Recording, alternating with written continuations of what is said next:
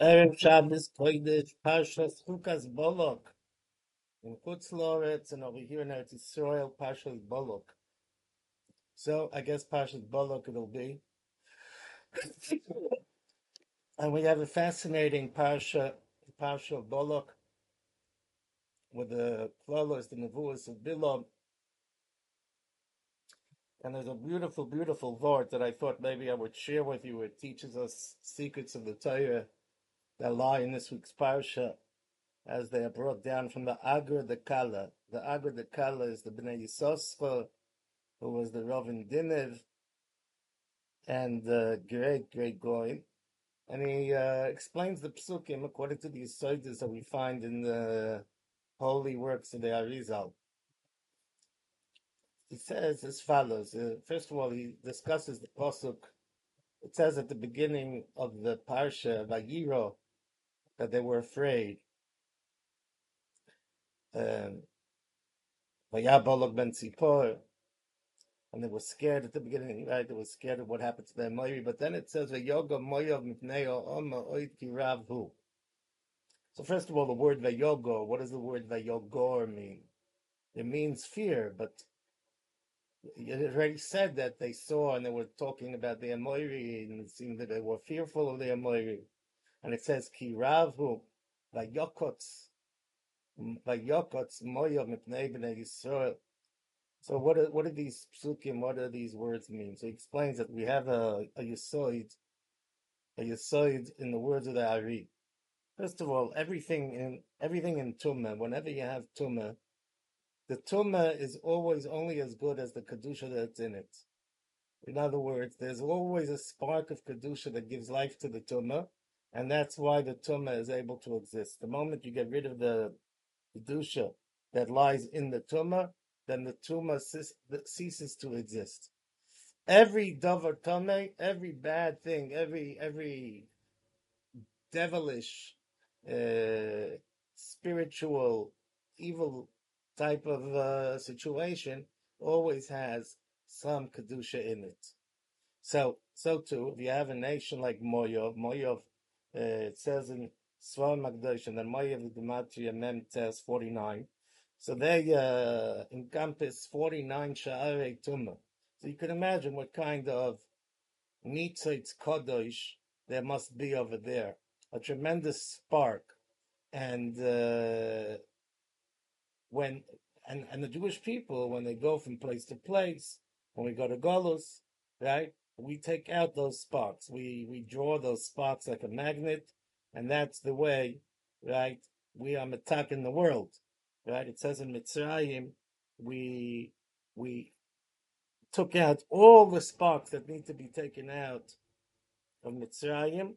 There were 202, Kigamatia Rav, and that's why there's a din that we're not allowed to go back to Mitzrayim, because the reason that we go into Golus is only to take out sparks. But if all the sparks have been taken out, there's nothing to go back for. So that's why we're not allowed to go back to Mitzrayim. Ad kan divei Arizal. So over here also in Moyov, you can imagine Moyov, such a big nation, a big klipa, a big tumah Moyov. So they have in themselves also a tremendous, tremendous spark. What was the spark that was in Moyov? That was from the Nitzitz HaKodesh of David HaMelech and the children of David.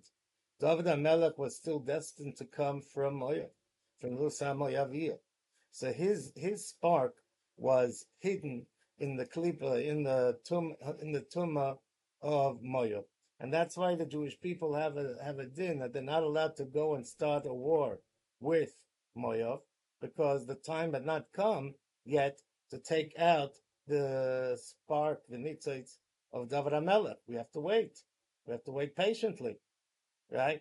Now, when the klipa feels, when they're afraid that the spark is in danger, so they like take it and they cover it up, and they they put it in themselves deeper and deeper and deeper, so nobody will be able to reveal it and draw it, right? So he says that's a pshat of the word vayogor. Vayogor is oger. Oger is like when you collect when you collect stuff and hide it, that's called oger. So Vayogor Moyov, they hid the spark. Vayokotz Moyov, and then it says Vayokotz. What's Vayokotz? Vayokotz is as if they took koitzin, they took um, thorns, and they made like thorns all over, all around, soil, in order that the Jewish people shouldn't be able to try to draw that spark. Unbelievable, right? And then it says, "Vayogo Moav Naom Ki Ravu." What does it mean, Ki Ravu? Because we see that the Jewish people had with them 202 sparks.